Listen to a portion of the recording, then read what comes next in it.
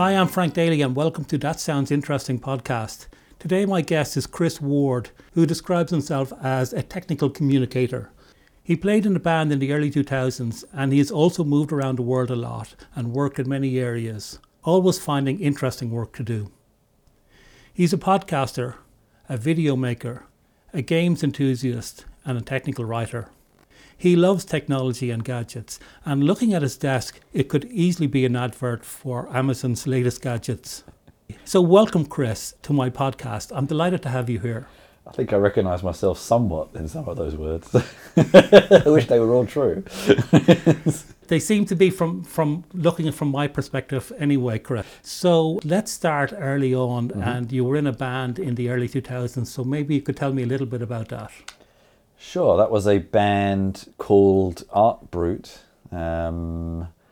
Still moderately popular in the right circles. That makes it sound a bit pretentious, but in some circles, if you're a aging 30-something person, you might have heard of it. It was pretty random in some respects. We were very lucky.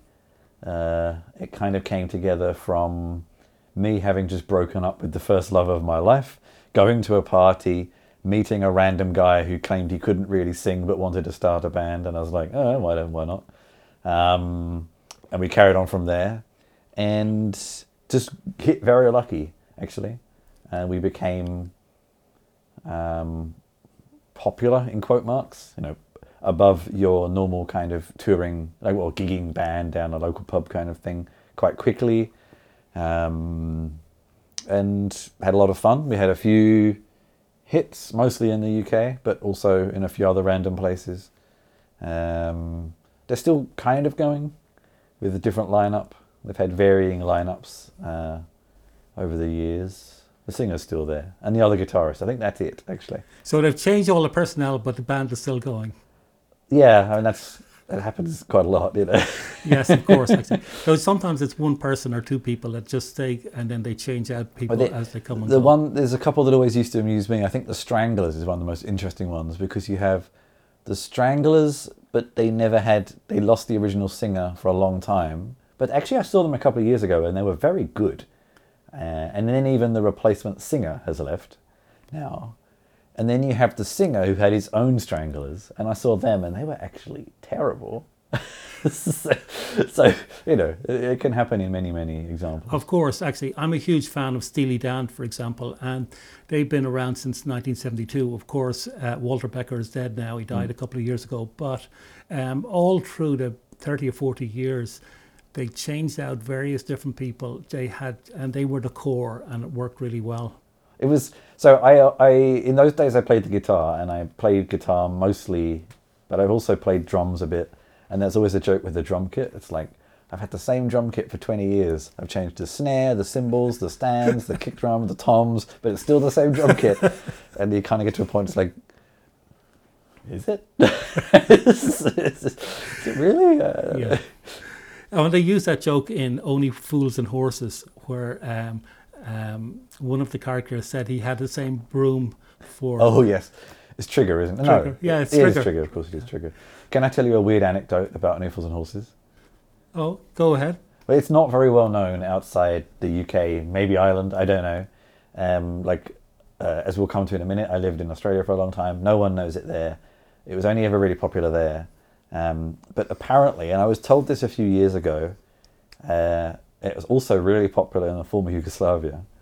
And so much so, the actor who played the Boise character died recently, and the mayor of Belgrade is naming a street after him. For some bizarre reason, it was super popular in the former Yugoslavia. And is he going to call it Boise Street? I can't remember if it's him or the actor. Yeah. I can't quite remember, actually. Yeah, but a super series, of course. Actually, let's talk about going to Australia, since you mentioned that.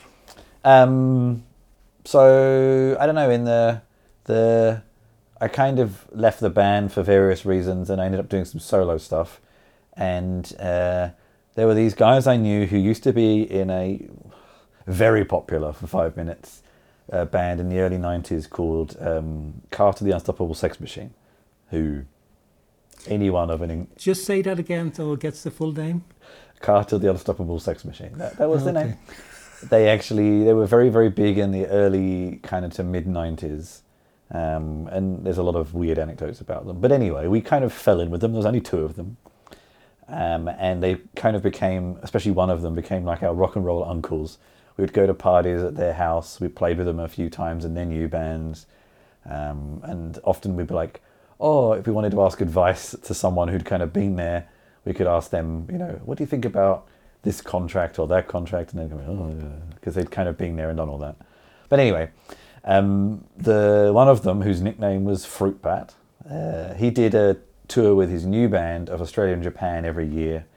And he said, I was at a loose end after just breaking up with someone and finishing with the band. Do you want to come and tour with us? I'm like, okay, why not? Got nothing else to do. So I went and toured Australia and Japan.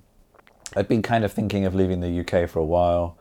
And then we were actually in Australia for like 6 weeks, I think. Toured most of the major cities. And then on the penultimate night, we played this club in Australia, in Melbourne. And I met someone. One thing led to another. I said, they always had this traditional meal in an Indian restaurant the next day. And I said, come along if you want. Not actually expecting her to. And then she was late. So I was kind of sat there like, oh, well, that was that. And then she turned up. I was like, oh, okay.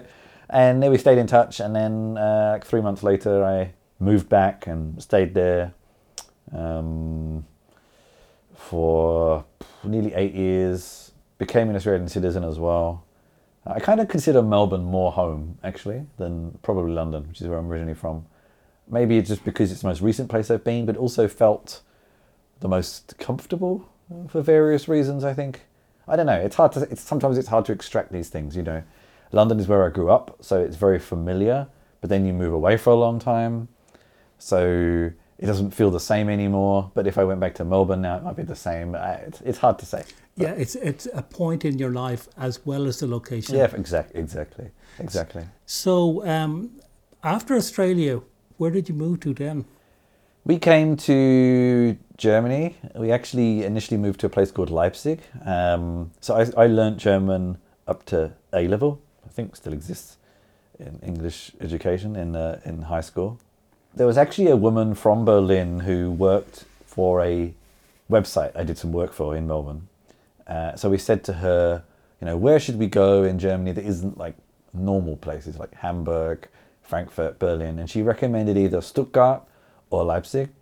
And Leipzig was a lot cheaper because it's old East Germany as opposed to Stuttgart. And neither of us we were both kind of just like doing bits and pieces sort of work at the time.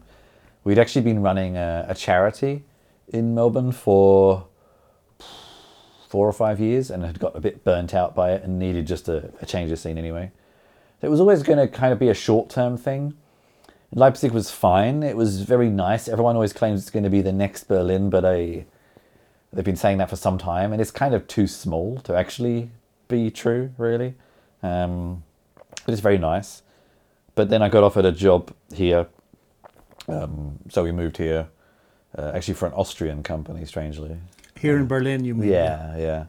So then we moved to Berlin, and we've been here since 2015. So coming up to, what year is it? Coming up to 7 years? Yeah, wow. Coming up to 7 years. I think we never intended it to be a long-term thing. I think Kate and I had differences of interpretation on what our travels were going to be. I thought we were going to be nomads for a bit. We ended up just staying in one place.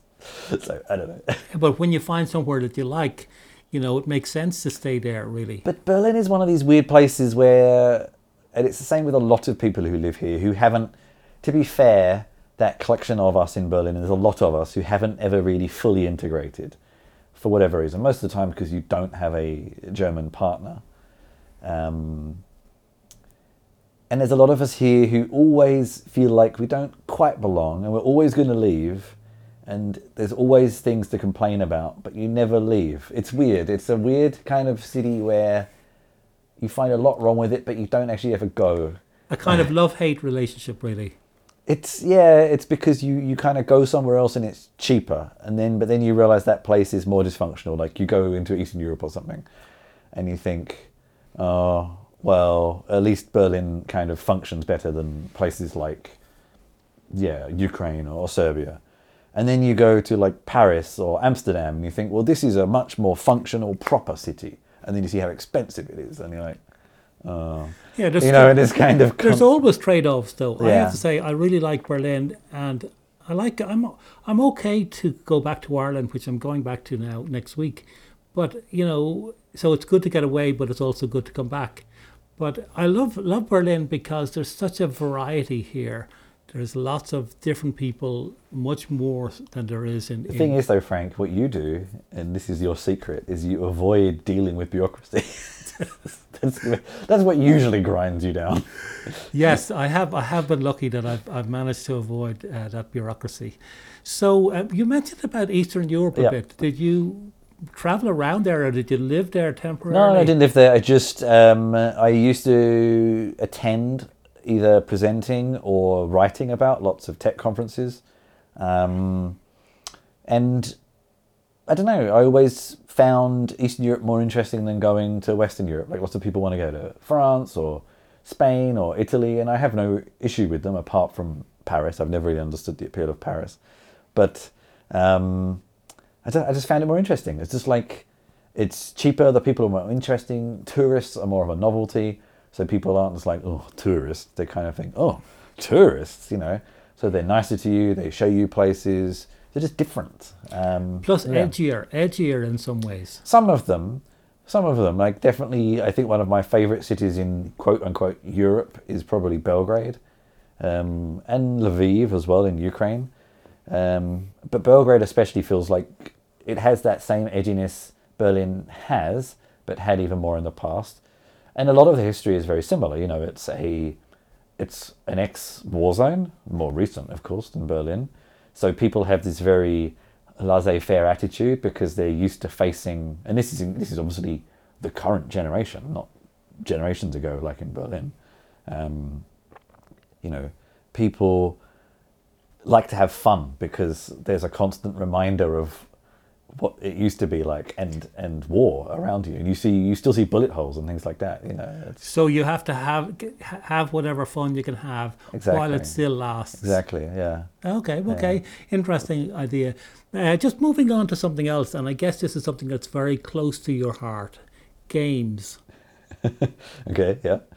So maybe you could tell me a little bit about how you got involved in games. Now we're talking about desktop games, but maybe other classes of games as well. Yeah, I suppose we should check the classifications. It's kind of board games and role-play games, which get called different things. I actually quite like, because role-play has other meanings in English.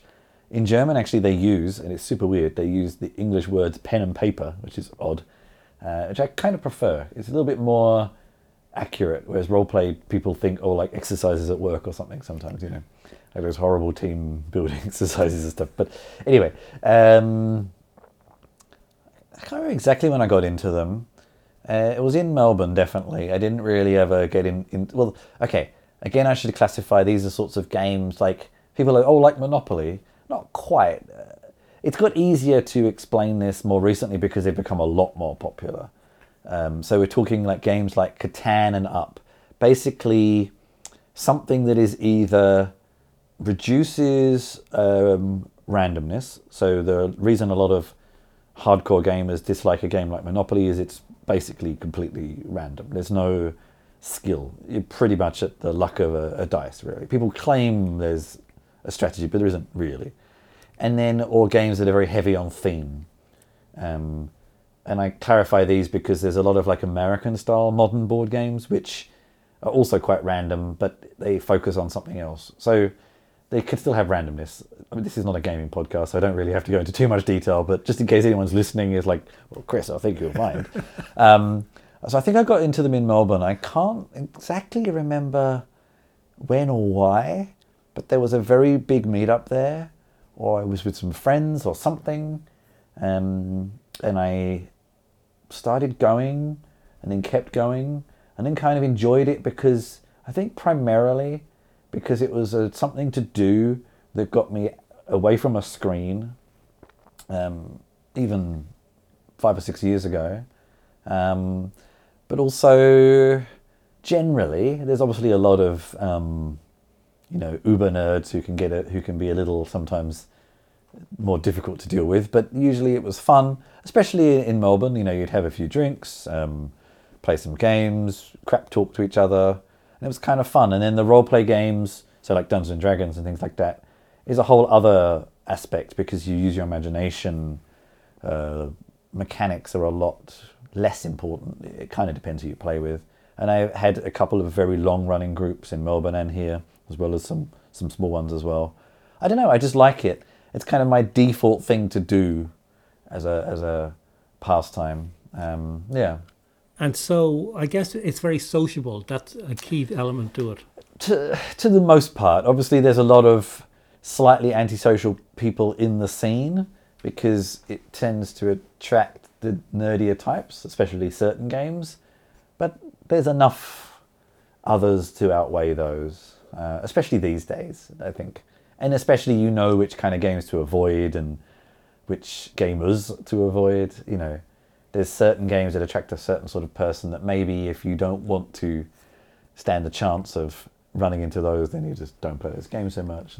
But it seems to me, and I'm not involved in anything to do with games at all here in Berlin, but it seems that there's quite a big community of people here. It's so actually Germany in general has a very long history of games.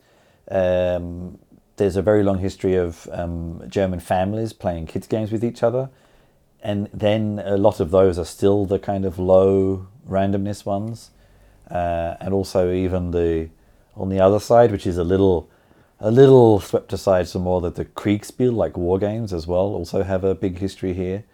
And some of the biggest games companies in the world are based here. One of the biggest gaming conferences and trade fairs happens in Essen every year. So there's a very long history.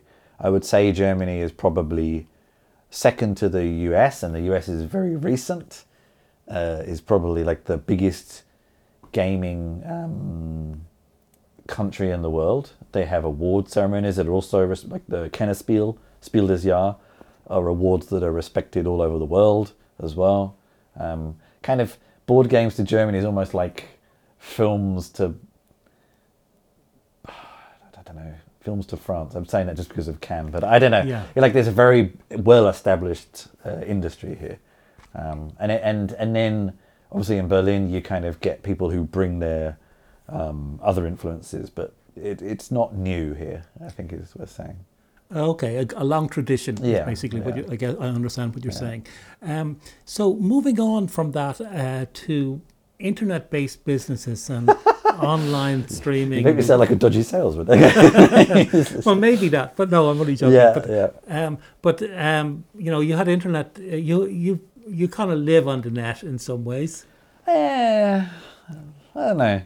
See previous statement. I actually try not to too much. There's plenty of people who really live. I think I work and create on the internet is probably a better idea. Okay. Maybe that was just an impression I got. It seemed that because you were interested in making videos, podcasts, and you were also involved, I guess, your technical writing. We can talk about that for a minute. Also, it was on remote or was online as well. But I think that's becoming, of course, more normal. But I think it's more, though, at the same time, I'm not the sort of person who spends a lot of time going down rabbit holes in Reddit or forums or YouTube. So I think I probably work and create. And that's half the reason for playing board games and things, so I don't just spend all my time getting stuck in toxic Reddit threads and stuff like that, which is, Of course. So it's using the other side of your brain, really, in some ways. Yeah, maybe. I don't know. Yeah. So let's talk a little bit about podcasting and live streaming and other things that you tend to do. Sure. My work relationship with the internet started reasonably long time ago. Actually, I left school a year early, and my dad, I can't remember how the conversation even started, but my dad acquired, I used to have computers in the past, Amigas mostly, and I'd make a lot of music on Amigas then. Very weird kind of music, which I wish I could find these days, but I don't know what I did with it. But then for years I didn't really have one. It was, not that common in the mid to late 90s really. But then when I left school, my dad acquired an old Apple Mac for me. This was one of the old beige ones when Apple was a very inferior I had company. one of those actually, yeah. And he acquired one from some work colleague for me, and I started making magazines. I don't really know why, but I started making a magazine for music, like a music zine, basically.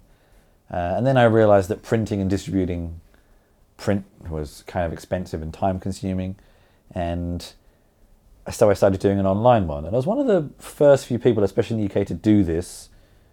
So the website was actually, for the time, relatively popular. I mean, compared to modern standards, like nothing at all, but it was fairly popular. I had mostly text reviews and things. And then I started doing videos of live shows. This was in a day when most people were still on dial-up. So you'd have to make the videos super compressed, and rendering them took forever. I can't even remember what software I used. It was so long ago. And then I started doing the podcast too. So I started doing a music podcast many, many, many years ago. Podcasts have become, very popular now, but they've been around as a format for a very long time. And I did one, I can't even remember when, it was so long ago, but before the band, so late 90s, early 2000s, it was called Below the Surface. I did probably highly illegal mixes of music I liked and stuff. I don't know, but no one listened in those days anyway, so no one cared. The industry certainly didn't care. And then I kind of took a break for a while, and it came back more recently. My current show I've been doing for 5 or 6 years or something like that. I'm not sure really. And this kind of went from there. And I have made videos on and off. I think the pandemic made me get into streaming proper and make more videos. But I've always done lots of presentations and things, and have made videos in the past. I made videos for book publishers a few times in the past, and a few things. So I don't know, I started finding it more fluid, especially live streams, because with text you tend to finesse it. Whereas the nice thing with a live stream, it was like doing a presentation. You'd practice it a bit, but then you just go for it and then it's done. It's a kind of performance in some ways. Yeah, in some ways, yeah. You've only got one chance at it. Yeah. You can't go back, we'll just retake that, or we'll edit that in post. You can't do that. Pretty much. I mean, some people prepare a lot more than I do, which is maybe more akin to a performance, because you usually rehearse and stuff like that. But yeah, I don't know. I kind of always liked performing a bit, and I think especially the past year, where the opportunities for performing live were limited, I found other ways to do it. And I kind of enjoy it, and I want to do some more experimental work next year, I think. And similarly with the audio, I tried a few projects in the past year of a storytelling podcast with someone, and it kind of fell apart, unfortunately. I have this perpetual issue with trying to find collaborators that stick around. I don't know if it's me or Of course, and Yeah. actually, I mean, if you look at the range of podcasts that are out there, you have individuals who just have a single person, just themselves talking, and then you have people who interview loads of different people, but they're still just one-to-one. And then occasionally, I think the most successful ones are where you have two people who have different strengths, who come together and sort of work well on a two or podcast. more. Some of my favorites, but I don't know how they keep it together. I've often really struggled to... It's a reliability thing, and I sometimes think it's people you find in a city like Berlin with a lot of distractions. I find a lot of the ones I listen to who have managed to hold panels together. If you actually listen to where they live, they tend to live in smaller towns and things, and maybe that's it. Maybe it's because then there's less distraction, there's less to do. It's their entertainment, and maybe living in a big city is the worst place to It's a good point, actually, because there is a lot of different things. If you want to go out every night of the week in Berlin, you could find interesting things to do. And that wouldn't be the same in a much smaller Trust place. me, No- it's no- very distracting. Yeah. Trust me. no, so, just relating back to when you were what we originally talked about, which around the bands and music creation. What sort of music creation do you do these days? I'm getting back into it, to be honest with you. So I played in a couple of smaller bands in Australia and stuff. Then I kind of got sick of the other stuff you have to do, lugging equipment around, promotion, etc., etc. Actually, what I always wanted to do, and what I kind of did do way back when on the Amiga, was I made very soundtracky stuff. But I think because I was young, I have this tendency to throw myself in the deep end of things without ever really knowing what I'm doing or what's come before. And then at some point, someone will say to me something that fills in those gaps. So a lot of the music I used to make was actually years later, I kind of discovered maybe if I'd stuck at it, it could have worked. It was kind of more like stuff like Mogwai or Sonic Youth, or especially now when there's a lot more vehicles for so many niches that, to find things like that. So I was always making like more soundtracky type music, and that's what I'm kind of getting back into. And of course now it's very easy to collaborate with people around the world. Yeah. And so there's huge opportunities in order to... I haven't really thought about that with the soundtrack stuff. I think I'm still finding my feet a bit, especially actually, to be honest with you, with the tooling available now. My music making technology knowledge and skills is actually relatively out of date because my main exposure to it was some time ago. I know there's a lot of opportunities now and a lot of like new ways of doing things and my head is still a bit stuck in some of the older ways, especially if I want to do soundtrack things. People are using newer tools like Ableton or online tools or techniques or practices that are a little bit alien to me still. I still come from the quote-unquote traditional sequencing background. Yes, but even still, you having that experience of doing live streaming, it gives you the possibility of maybe doing a live stream from multiple locations with playing with a sort of a band across the... Maybe. I hadn't thought about it, Frank. I must admit I don't want to get into the overhead of all the promotion and coordination of that kind of stuff right now, but I am certainly not opposed to it. Okay, so just one more question, Chris, and I've enjoyed certainly the range of things that we've covered here. And that's, what about 2022? What have you got planned for 2022? To be honest with you, I'm not, for one of the first times in my life, for a little bit of a period of time, I'm not quite sure. A lot of it is, I think, a little bit of a midlife crisis. I hit 40 this year. A little bit of it is... the past 2 years we've all lived together, and it's left a lot of people, questioning things. You hear about the Great Resignation and people just not wanting to go to work because it's like they question, do I really want to work in this crappy job? After I've seen, people have been reevaluating their values. It's very good, though, I think. It's really useful. Well, potentially, it's obviously causing problems to a lot of industry and things like that. But for individual level, it's a good thing. And so I kind of got to a point last year, I must admit, actually just before I'd run my own business for a few years, and I was very worn out with it, and I wanted to take some time off. And then 2020 happened, and I don't know. It was simultaneously the best time and the worst time to take time off because A, no one was going to fault you for it, but B, you didn't know how long it was going to last. So financial stability seemed like a good idea. And I took that path. But I'm feeling confident now to maybe do that. So I think my plan next year is to take some time off. And honestly, I don't know what I'm going to do. Well, no, that's not quite right. I don't know what I'm going to do kind of long term next.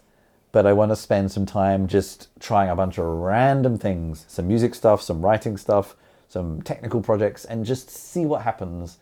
And I think I've kind of done that loosely in the past. Like, we will notice in this conversation, a lot of the times when I went traveling or something was when something shifted and I needed to reset to figure out what to do next. And I think I'm at one of those phases again. But this time it's more professional than personal, maybe. Okay, Yeah. well, which is very good in many ways. A lot of people don't have that opportunity. It's a lucky situation, not lucky, but it's a great situation to be in. The type of career you have in terms of working on various different types of projects allows you consider taking a slice of time off. It's true. Yeah. I mean, I know I can understand that because for quite a number of years, I've been taking 6 months off every year and enjoying the time of doing something that I didn't normally do in my work. And it's nice to do that. It actually opens you up to the possibilities of things that you mightn't have considered before. And I think that's kind of what I'm hoping it will lead me to. I think I've kind of reached a bit of an impasse with my work life at the moment, and I need to see what the next challenge is going to be, and I'm not quite sure what it's going to be. And I think I'm at just the right age to try before it's kind of too late. Oh, it's never too late. Well, that's the thing, of course. It's always too late in your perspective, And yeah, I don't really know what it's going to be. I kind of got a whole bunch of ideas, and we'll see. Well, maybe we could pick up another podcast next year and we'll see what's happened between this year and next year, Chris. But thanks very much. It's been really interesting to talk to you and to understand the type of things that you're interested in. All right, thanks for having me. Thanks, bye. We could have been stardust, same world but without us. Something made us find each other.